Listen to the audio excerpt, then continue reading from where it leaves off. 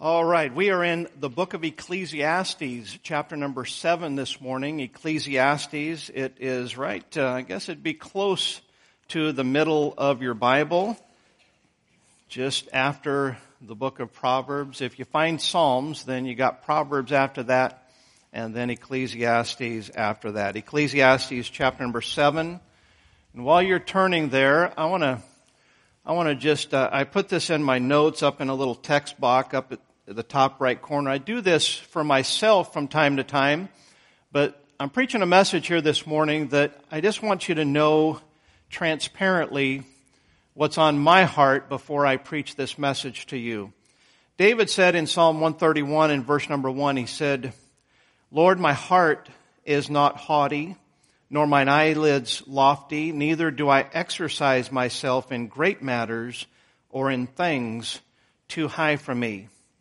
The message I'll be preaching here this morning, I'm just going to tell you right up front, by no means do I feel like I'm an expert in what I'm going to be saying here today. I believe that what I'll be saying to you is 100% absolute truth, but I want you to know in advance that I feel very limited in my ability to preach this message, just because I'm not an expert. And I guess the reality of it is that in anything that comes to the truth of God's Word and the serious things in this life, I don't think that there's any preachers that would consider themselves an expert. But I'm a student, just like you are. And we've all been through many, many things, and what we're going through is very relevant to us. I know oftentimes parents, we listen to our children complain about their problems, and we just we show compassion, but we're grinning a little bit. It's like you don't even know what real problems are. But their problems are relevant to them.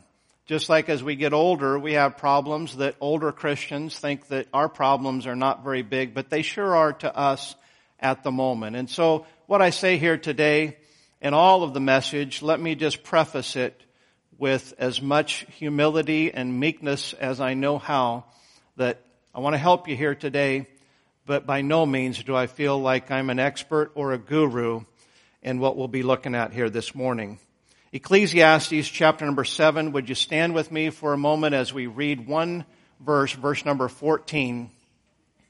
Ecclesiastes 7 and verse number 14. "In the day of prosperity be joyful, but in the day of adversity consider. God also hath set the one over against the other, to the end that man should find nothing after him." This is part 2 in our series of how to have joy, and today's message is entitled Joy in Adversity. Let's pray. Lord, we ask your blessings upon the message here today. Lord, our heart is burdened and heavy for this message because we know that many people are going through adversity today. And Lord, the only hope that we have in dealing with our adversity is not a bunch of worn out cliches, but rather the truth of the Word of God. And Lord, I ask you by the help of the Holy Spirit that you'd help us here today to minister the truth of your Word. Lord, your Word is powerful. Lord, the helper of the Holy Spirit, we sang about that comforter. Lord, without you, Lord, the message will be vain. And as Brother Ralph prayed and said earlier, if anyone here today is not saved, Lord, I pray that they'd get saved today. Lord, that something would be said that would point them toward Jesus Christ. And I pray, God, that you would get glory and honor from everything that is said and done in this service and in this message. In Jesus' name we pray. Amen. You may be seated. The text that we read today, as with most texts that we read in the book of Ecclesiastes, is a very interesting passage of Scripture. When I think about what Solomon said here in this verse number 14, he's talking about times of prosperity. He's talking about times of adversity. And folks, we all have adversity in our life. Probably many of you here today would say, "Yeah, preacher, I'm going through a time of adversity today." The Word of God gives us much on how we can have joy in the midst of adversity. And listen, I'm not talking about some pie in the sky thing. I'm not talking about, just psyching yourself out. I'm not talking about burying your head in the sand and pretending like your adversity does not exist. I'm talking about dealing with adversity in a biblical way by the help of God, but also understanding that just because we believe and appropriate the Scripture, it doesn't mean that, poof, all of our trouble and adversity is going to go away. Feelings follow. And even David, the father of Solomon, David was a man who experienced great highs and great lows, and yet we would be very judgmental and critical to say of David the psalmist that he was emotionally unstable. Listen, he was just being transparent in what he's writing. Those psalms, he was writing to the Lord, and he's talking to the Lord, and the Holy Spirit gives us recordings of many of those psalms that David wrote and sang to the Lord so that we can get an insight into a king and a warrior, a soldier of the Lord, a shepherd, a great man, but yet he experienced great highs and great lows, not only in his circumstances, but just in what was going on inside. Have you ever had a time in your life when circumstantially it just seemed like everything was fine, and yet internally it's a time of oppression and depression, and we're struggling with inner things even when outward things seem to be fine? And at the same token, we can, by the help of the Lord, we can have turmoil outwardly, circumstantially, and still find that peace and that calm, and yes, that joy that is offered to us in adversity by the help of the Lord, by the principles of His Word, and by the comforting effect of the Holy Spirit of God. Look at our text with me once again. It says, "In the day of prosperity, be joyful." Have you ever been blessed and not able to enjoy it for fear that you're just going to end up being disappointed? Most things in life we know, if it sounds too good to be true, it probably is. We know we live in a sin-cursed world. But let me just encourage all of us here this morning that if God blesses you, if something good happens, don't hide from disappointment and not enjoy the prosperity. God says quite clearly, in the day of prosperity, be joyful. Enjoy the blessings of God. Don't let the spirit of fear rob you of the joyfulness that God wants His children to experience. I've thought often, it's like, hey, this is just too good. I must be missing something. I'm just waiting. Sometimes we think if we start experiencing joyfulness in our prosperity that we feel like we're a rat that's just getting ready to take the cheese, right? And then snap, right? The Word of God says don't do that. Don't do that. Enjoy the blessings of God. God is a blesser. Yes, it's a rough world and life that we live in. But when God gives His blessings and His prosperity, be joyful. Notice it also says, but in the day of adversity, consider. God also hath set the one over against the other.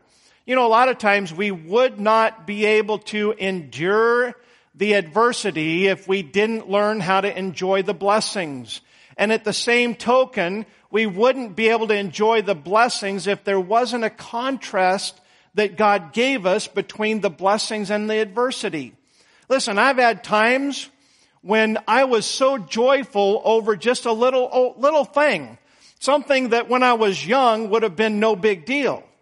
But when you go through a trouble and a trial, listen, I was talking to someone years ago, and they had great health problems, great pain and arthritis and just different things. And he'd say, hey, brother, did you have a good day? He said, yeah, I was able to stay in bed all night. I didn't have to get up and walk the floor. And I'm thinking, that's a great day to you. It's sometimes we go through adversity and prosperity, and then I should say, is the only way that we can learn to enjoy those simple blessings of life. That's what the Word of God is saying. Consider, God also hath set the one over against the other. It's like David said in Psalm 30, verse number 5. He said, weeping may endure for the night. Listen, being joyful in adversity does not mean we won't weep through the night, or the other night, or the other night. There may be multiple days of trial and adversity, and our emotions may not actually, we may not feel joyful, but weeping may endure for the night, but praise the Lord, joy comes in the morning. You got to learn to hang in there. You got to learn to not lose faith in God. Sometimes circumstances will shake our faith and our confidence in the Word of God. Hey, we've all been there.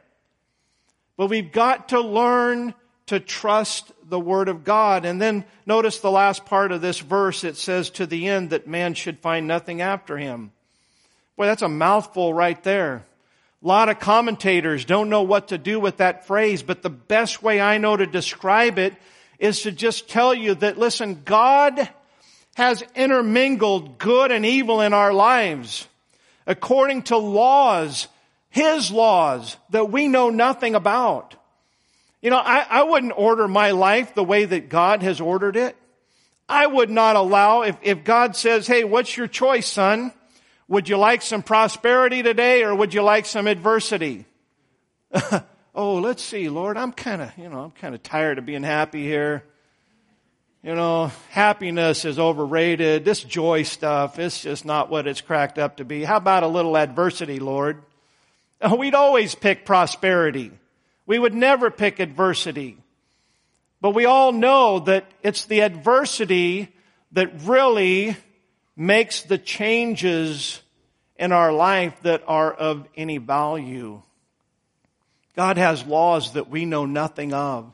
God has a perspective of our lives that we can't even imagine. Just like those of you who have children, you look at your children, yes, they're adorable, they're lovable, and yes, they're intelligent. They can communicate to you even when they're very little. I think that babies in the womb communicate to mama with foot language. They know, listen, we know how to communicate, but listen, parents look at our children and we think, oh, they're intelligent, and sometimes they do good things and they figure it out on their own, but we have a perspective that is so much higher than theirs. At the same token, I don't care if you have 98 years of perfect Christian experience. Our Heavenly Father looks down upon us just like we do a little newborn baby and say, you know what? I have a perspective that is so much higher than yours. We have to learn how to trust and how that God works all of these trials and adversities in our life, as well as giving us prosperity. Why? So that we can learn to be wholly dependent upon Him. Not just partially dependent upon Him, but God wants us to wholly depend upon Him. You know what religion, the tenet of all religions, aside from salvation of the Bible, the tenet of all religions is simply this. It's like God's here to help us to be saved, and, you know, we have to do our part. You know, He's just kind of our crutch. You know, people say, well, you know, the good Lord helps those that help themselves. There's a practical truth to that, I understand. But listen, that has nothing to do with salvation. Salvation is utterly, totally, wholly dependent upon what Jesus Christ did on the cross of Calvary. He doesn't need our help. He just wants us to wholly trust in Him. We can't help save ourselves. He has to do all of the saving. You just have to believe, and you just have to trust Him. And so our opening text here, a lot of good stuff there. But I have 4 points for you here this morning on having joy in adversity. Once again, I'm not the expert here. I'm still learning. I'm still growing. But I hope that I can present some absolute truths from the Bible that will help you so that you can have some joy in your adversity. Number one, be a victor, not a victim. Listen, I'm 56 years old, and I've seen a lot of changes in my life. You know, when I was young and in teenage years and below, I'm not belittling teenagers or anything, but let's face it, our perspective of life is very, very, it's just, we don't see life in the big picture. We see our life, and as we grow up and we mature and we get married and we have children and we go through adversity, our view of this world just gets a lot bigger and a lot more complex. And I've never seen a time more so in my life than the last 10, 15 years where Satan somehow has instilled a mentality in our culture that everybody's a victim. Why do you think we have so much mental illness? Why do we have so much depression? Listen, I'm not saying that there aren't physiological reasons. Don't misunderstand me at all. I'm not a doctor. I don't know all of that stuff, but I am convinced as we compare this generation with all of the prosperity that we have today, and you compare it to some of your parents or grandparents, they grew up in the Depression era. And you know what? They had it rough. But many of them learned how to have joy in life and their adversity. Why? Because they didn't have a culture that instilled in them that you're a victim and God and everybody else owes you something.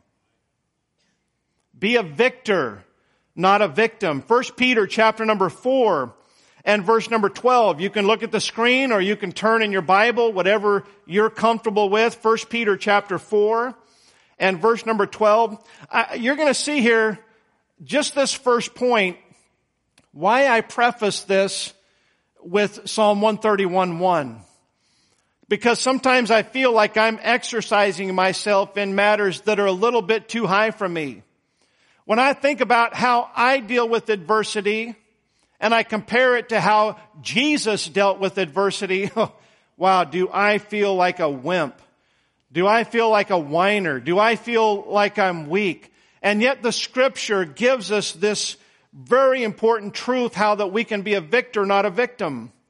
Beloved, think it not strange concerning the fiery trial which is to try you as though some strange thing happened unto you. Man, I'm so guilty of that. Some trial comes my way and I just think, this is strange. I didn't deserve this. How in the world do I go through this? Man, oh Lord. And I start sucking my thumb. I tried to do right, Lord, and this is the result that I get. You know, I followed your word and it didn't do me any good. Anybody been there? And sometimes we just think, oh no, these are the things that happen to the losers out there. These are the people that don't make smart decisions like I do. And then we find out that, you know what? We're all losers, aren't we? Don't think it's strange. Don't be surprised. Don't be shocked that yes, the moment of adversity is going to come on you too. Tell you what,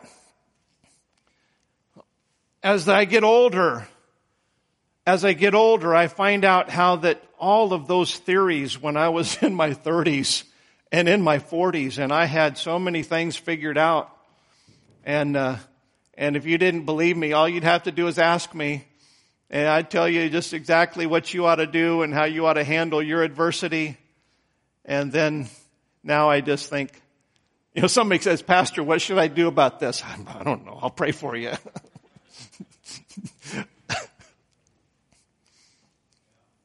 I'm not trying to emanate false humility here. I'm just saying that's just the way it is. And yeah, if I have some answers from the Scripture, if I have something from experience, I'll try to help you, but I don't feel near as confident as I used to be. Why? Because I've learned that fiery trials are going to be part of the Christian life. You cannot do everything perfectly and still expect life to be perfect. Verse 13, but rejoice inasmuch as ye are partakers of Christ's sufferings, that when his glory shall be revealed, you may be glad also with exceeding joy. How about that?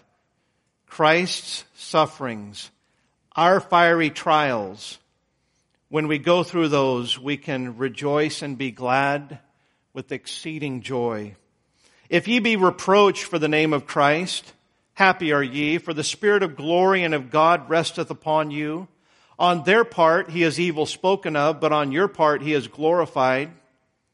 You know, verse 14 really talks about modern Christianity today. Have you noticed that because of what's happened in Christianity in the last, let's say, 80 years or so?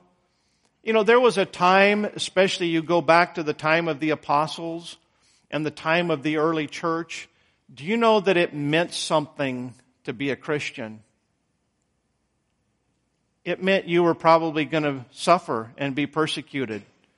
It meant that if you stood up and said, I'm a Christian, Jesus of Nazareth is my Savior, it might mean that you get thrown in jail.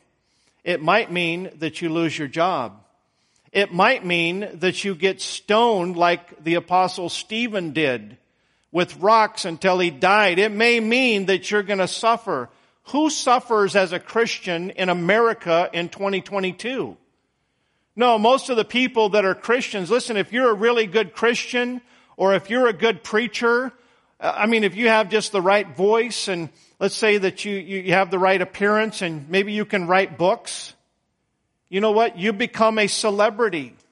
Can you imagine what the Christians for the first, let's say, 1800 years of Christianity, if they looked at the popular preachers of today and saw that, wow, they're like celebrities, they would be thinking that that's the strange thing. Not the fiery trials. Who suffers in America in 2022 for being a Christian? I don't know. I don't want it to happen, do you? I don't want to suffer. I'd like to be able to go and hand out a tract and not worry about getting thrown in jail. I'd like to worry about putting a tract on somebody's door and not worry about some pagan opening the door and sticking a double-barrel shotgun in my nose and saying, get off of my porch. Don't you think that there are places and times where those are very realistic expectations? So what do? We allow ourselves to become victims when really the truth of the matter is we've got it made in today. And the devil wants to defeat us into thinking that we've got it so bad when if we compared ourselves to almost every generation of Christian that's lived since the time of Christ, they would say, wow, you got it made. You guys can go put tracts on doors. You can tell people you're a Christian. You can go to church. We've got a parking lot full. Anybody can drive by and see this parking lot is full. They could take down your license plates and find out you went and gathered and worshiped in the name of Jesus. None of you were worried about that when you pulled onto this parking lot today, but many have in the past. I'm not trying to give you a guilt trip, folks. I'm just trying to take and give us an honest perspective that, listen, times are tough, but we don't have to be a victim. We can indeed be a victor. Verse 15, but let none of you suffer as a murderer, or as a thief, or as an evildoer, or as a busybody in other men's matters. Yet if any man suffer as a Christian, let him not be ashamed, but let him glorify God on this behalf. One of the best things to consider when you're going through adversity is simply this. Did Jesus go through anything similar?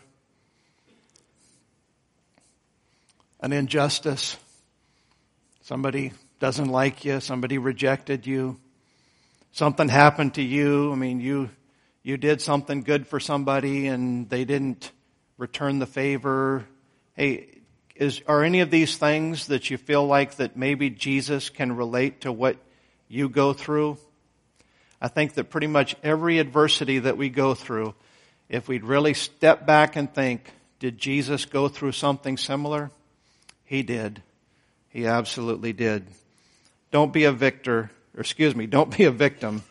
Be a victor. Number two, stop worrying about what everyone thinks of you. Boy, you talk about a joy robber right there.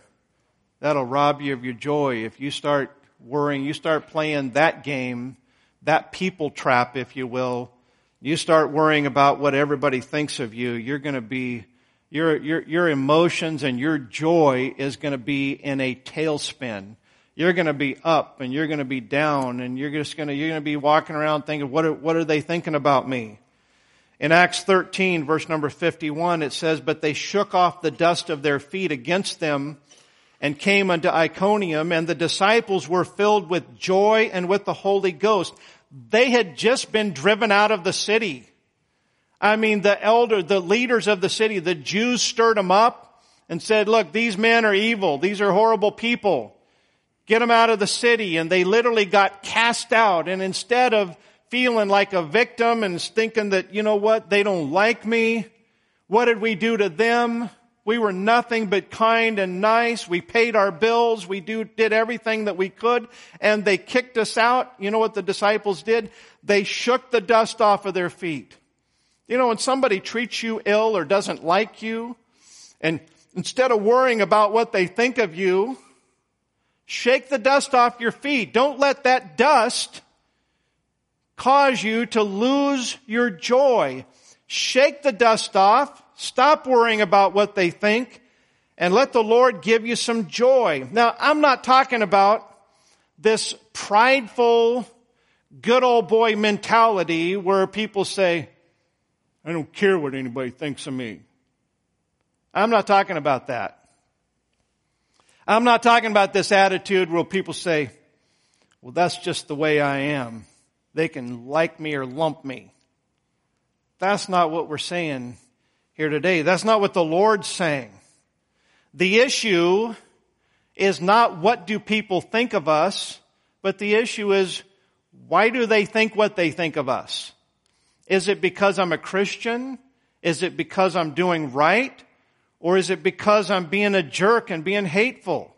You know, that's what a lot of those people say. They just, treat anybody any old way they want.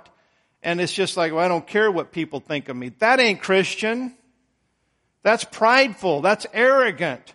That's selfish. That's reacting to something inside, trying to put up this wall that's fake, pretending like we're strong. And the reason that we're having to put up that wall is because really inside we are weak.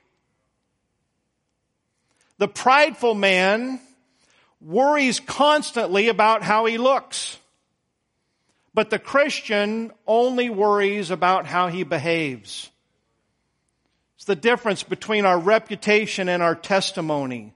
Listen, I don't ever want to have a bad reputation, and neither do you. But let's face it, we cannot control our reputation, but we can control our testimony. Listen, I can't make men trust me, but I can be trustworthy. I can live a life that even if people reject me, even if people slander me, that maybe, just maybe in time, nobody will believe them. People will say, you know what? I heard that about brother so-and-so. I heard that about sister so-and-so. I believed it at the time, but you know what? I don't believe that. We ought to have the character and the Christianity to where we're not worried about how we look. We're worried about how we behave. Are we living a life that's pleasing to Jesus Christ? Are we walking according to the Word of God? If that's the case, you're going to have times where you're going to have to shake the dust off of your feet. Otherwise, it will rob every ounce of joy that you have, and God wants us to rejoice and have joy in those times of prosperity. It's not about the results. It's not about how, the glory that we can have. Listen, mankind is hopelessly seeking glory and acceptance. It's part of the human nature. Adam was a monarch that God created, and He put him as ruler over the whole world. And then he fell from it. There's something inside of us that seeks glory. And all that we go through, listen, teenagers wanting to be accepted and wanting to fit in. I'm not saying that that's altogether wrong, but it's part of the human nature that we want some kind of little glory here and there. The way we should be living is, Lord, I want to be glorified when I stand before you. I would rather be reproached here in this life and to be able to stand before the Lord and hear those precious words. Well done, thou good and faithful servant. Are you seeking that joy that comes from God and God alone? We don't have to reject others before they reject us. We can be accepting and we can be loving and we can be joyful even when men reject us, as long as we have our eyes on God. The Lord said, what more could He do for us than what He did on Calvary's cross? Is there any greater love than that? If you don't feel loved here today, you ought to, because Jesus loves you. We can rejoice in that. It may not be some magical incantation that poof, just makes all of the feelings of trouble go away, but you know what? If you will focus on those things, the joy in God's acceptance will eventually start overriding the trouble and the turmoil that we're experiencing from man's rejection. Stop worrying about what everyone thinks of you. Number 3, and this is certainly connected to number 2, and that is this: fall out of love with yourself. I don't like the phrase of people falling in love. I don't believe that the Bible teaches at all that love is an accident. I don't believe at all that love is something that overpowers and we cannot control it. The Bible teaches that love comes from the heart, and the Bible teaches we're supposed to keep our heart with all diligence. We have choices in what we love and who we love. God commands us to love Him with all of our heart. It's not just something that just overpowers you and overwhelms you. You have to choose what and who you love. And when you start acting out that love, then the feelings of love will follow. Well, I just don't love my husband anymore. Well, then stop it.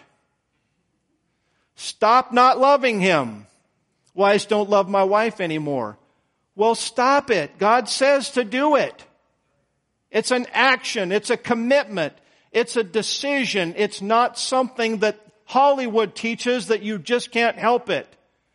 That is not true. That's one of the biggest lies that Satan has injected into this culture, and because of it, we have broken homes and devastation among children that has swept this entire nation.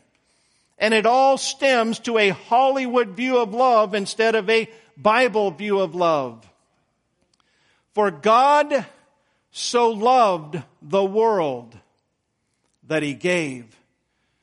Do you think that God looked down on sinful humanity and just said, oh, they're so lovable. They're so wonderful. I just can't wait to go down and be among them. No!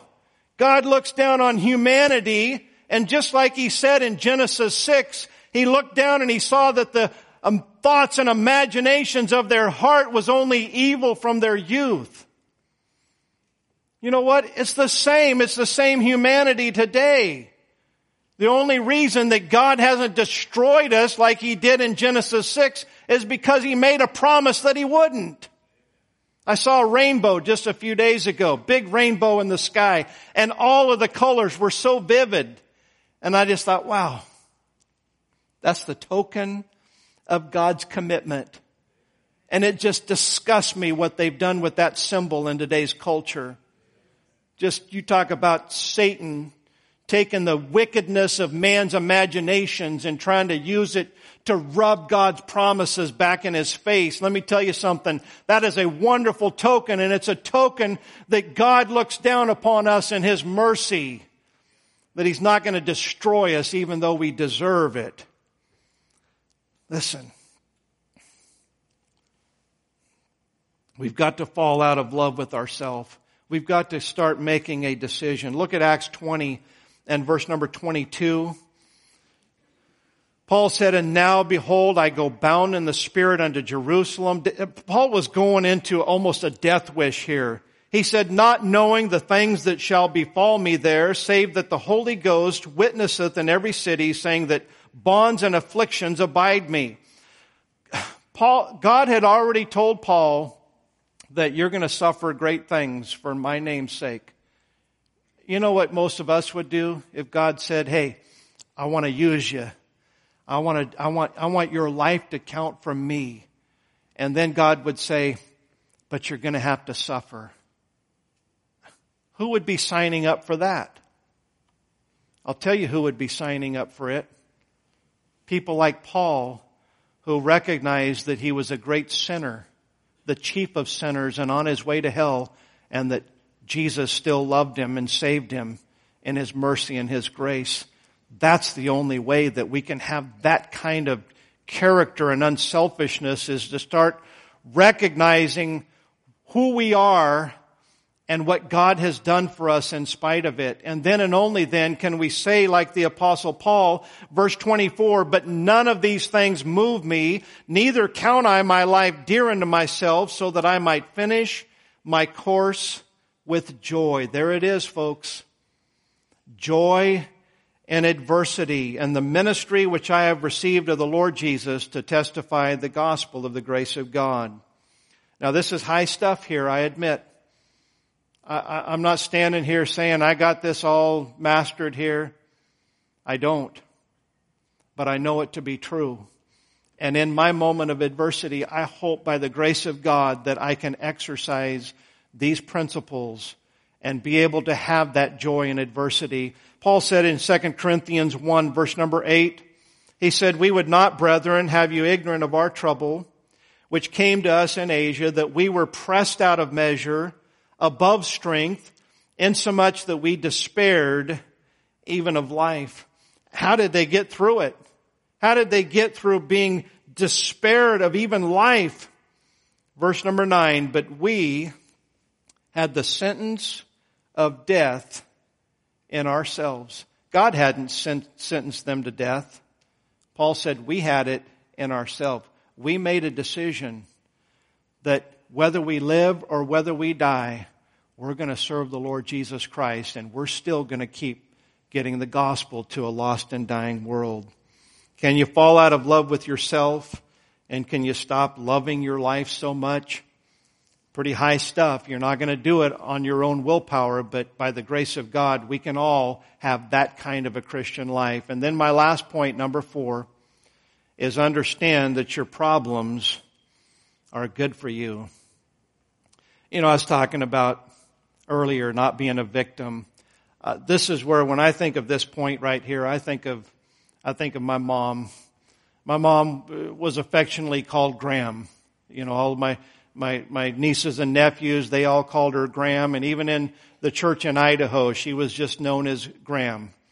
She was like just a grandmother to so many people. And I've told you about my mom before. She was definitely a no-nonsense lady. I mean, she wasn't one that you were going to manipulate. You weren't going to get no pity party from her. I mean, if any time me or my sister started whining to her, or my nieces and nephews started whining about something, Graham would say, "It's good for you." And we would joke with our kids, you know, something bad happened, "It's good for you."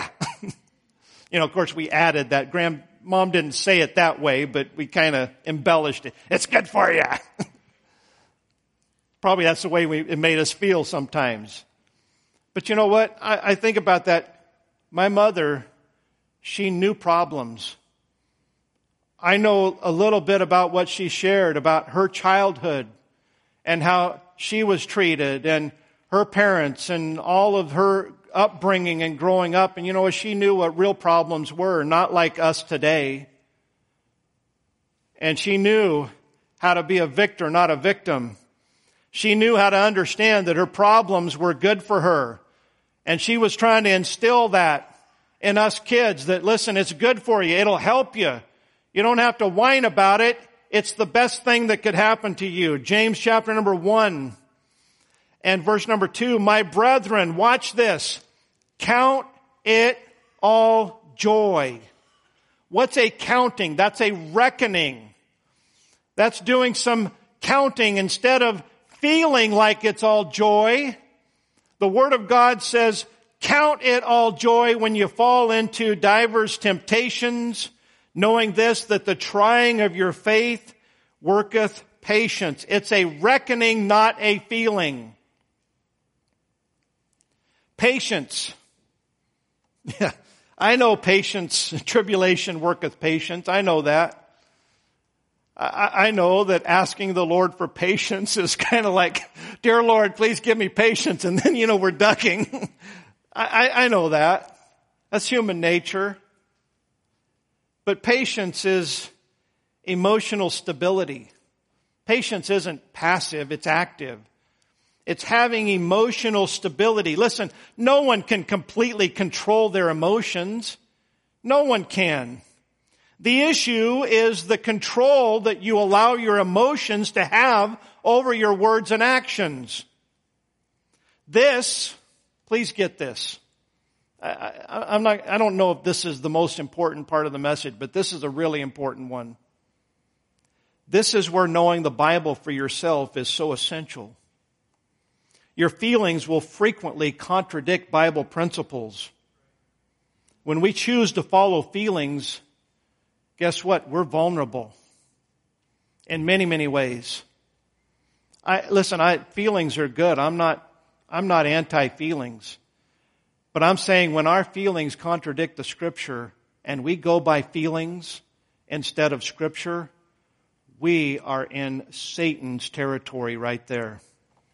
Proverbs 25 verse 28 says, he that hath no rule over his own spirit is like a city that is broken down and without walls. That's not saying that God wants us to follow stoicism. You know what stoic people are? They're people that just shut off emotions and just block it all out, and they're just like a lump of gray clay. Are you happy today? Yeah. Are you sad today? Yeah. The Lord's not saying to be stoic. That's a false philosophy. But what He is saying is that we need to have principled living and not let our emotions drag us around. I loved when laser pointers came out. You talk about more fun than a piece of yarn with a cat. Yarn was fun, but laser pointers, oh my goodness, you can have cat lovers. You can make cats do flip-flops. They'll climb the wall and do a backflip with a laser pointer. But when we follow our feelings instead of the Bible, Satan's just got that laser pointer. And he's just playing with us. So understand that your problems are good for you. Count it all joy. Make sure that we have the patience and the emotional stability to let the Scripture and the principles of the Bible determine our thoughts, our words, and our actions. And I conclude. Joy in adversity requires the grace of God. I've tried to teach you some Bible principles here today. I've tried to give you what I can from my personal experience, my personal observation of others. But I promise you, none of us can take the message here today and actually incorporate it in life without the grace of God. 2 Corinthians 8 verse number 1 says, moreover, brethren, we do you to wit. That means we want you to know. of the grace of God bestowed on the churches of Macedonia, how that in a great trial of affliction, the abundance of their joy and their deep poverty abounded unto the riches of their liberality. Boy, that's the grace of God right there. But I've never seen it. They are poor, and yet they're still giving. They have great trial of affliction, but they still have an abundance of joy. I can't muster that up, and neither can you. But the grace of God can do that. We can have joy in the face of adversity if we have the grace of God. So, how do we get the grace of God? You know, we can sing about amazing grace, but you can sing amazing grace all day long, and it's not going to muster up God's grace in your trial and in your adversity. But I tell you what we can do. James chapter 4 and verse number 6 gives us a Bible principle. But he giveth more grace. Wherefore he saith, God resisteth the proud, but giveth grace to the humble. You know, when I'm saying, God help me, I need your grace, and I need your strength. And it seems like it just doesn't come. It doesn't happen. It just like, where did the grace of God go? That's when I have to take a look in the mirror and say, Lord, I think I've let some pride into my life because it sure seems like you're resisting me. God resists the proud, but he gives grace to the humble. That's when we just need to humble ourselves under the mighty hand of God that he may lift us up. I don't know how many of you have ever been seasick. I got seasick when I was about, 8 or 9 years old. The Pacific Ocean, I know that the Atlantic Ocean over here has some pretty rough waters, but the Northern Pacific, it's like it's always rough. And we're talking about, just the normal good days are like some of the bad days in the Gulf, literally. And I'm out there and we're deep sea fishing for big lingcod and some of those Northern Pacific red snapper. They're huge. And we're deep sea fishing. And I'm catching all kinds of fish, and I love to fish. I always have. And I'm pulling up these big fish, and I'm so happy, and then I got seasick. That was my first seasickness. And if you've ever been seasick, at first you're praying, it's like, oh Lord, I'm gonna die. And then pretty soon it's like, oh Lord, I'm not gonna die. It's just horrible. It reminds me, I'm trying to finish up here. When Lynn and I went to our honeymoon in Gatlinburg, Tennessee, and we spent 4 or 5 days there. I don't even remember. And then we flew to Idaho to visit my family, and they were going to have a big reception for us. And so Lynn had never flown before. And so we leave the condominium there in Gatlinburg, and we're getting ready to drive to Knoxville and catch a plane. And she'd never flown before. She's like, we're not going to ruin our honeymoon here. And so she made us both take Dramamine so that we didn't get sick.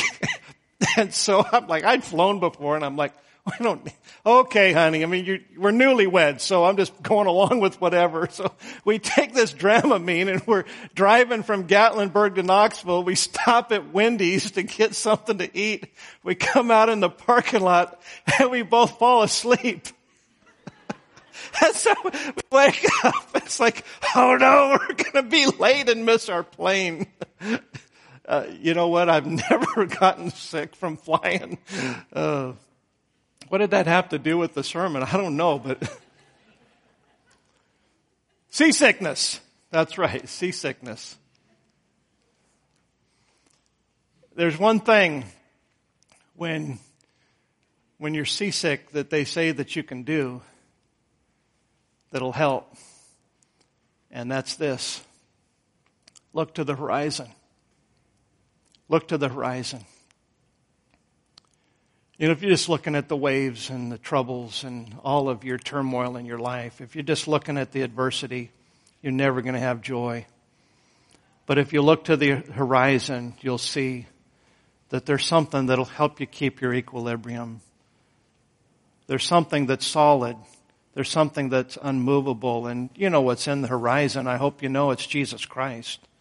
The same yesterday, today, forever. The one that said, I'll never leave you or forsake you. Listen, no one's going to live the perfect life without adversity. But even if you did, you know what? There's still, life's going to end. We're all going to die. And that's what we need to prepare for. Whatever we go through here in this life, it's just going to seem like a bad dream when we stand before Jesus Christ. Let's have some joy in adversity, knowing that there's something good on the horizon. Even if God doesn't fix all of your adversity, if He doesn't make it all go away, and we know the cliches, it's like, this too shall pass. You know that's not in the Bible. That might shock some of you. This too shall pass. I'm not saying it's not true. I'm just saying it's not in the Bible. Once again, cliches will only get you so far. But the Bible principle and the Bible truth, if we'll look to the horizon, that there's a better day coming. We're just pilgrims passing through here, folks. This is not ever going to be a utopia. We're passing through. We're seeking a country. And in that country, in heaven, that's going to be a place of unmixed joy. It's not going to be joy in adversity. It's going to be nothing but joy. So let's just look at our troubles and our trials. We might as well just endure them and enjoy them, because there is for us, if you're saved, there's a better day coming.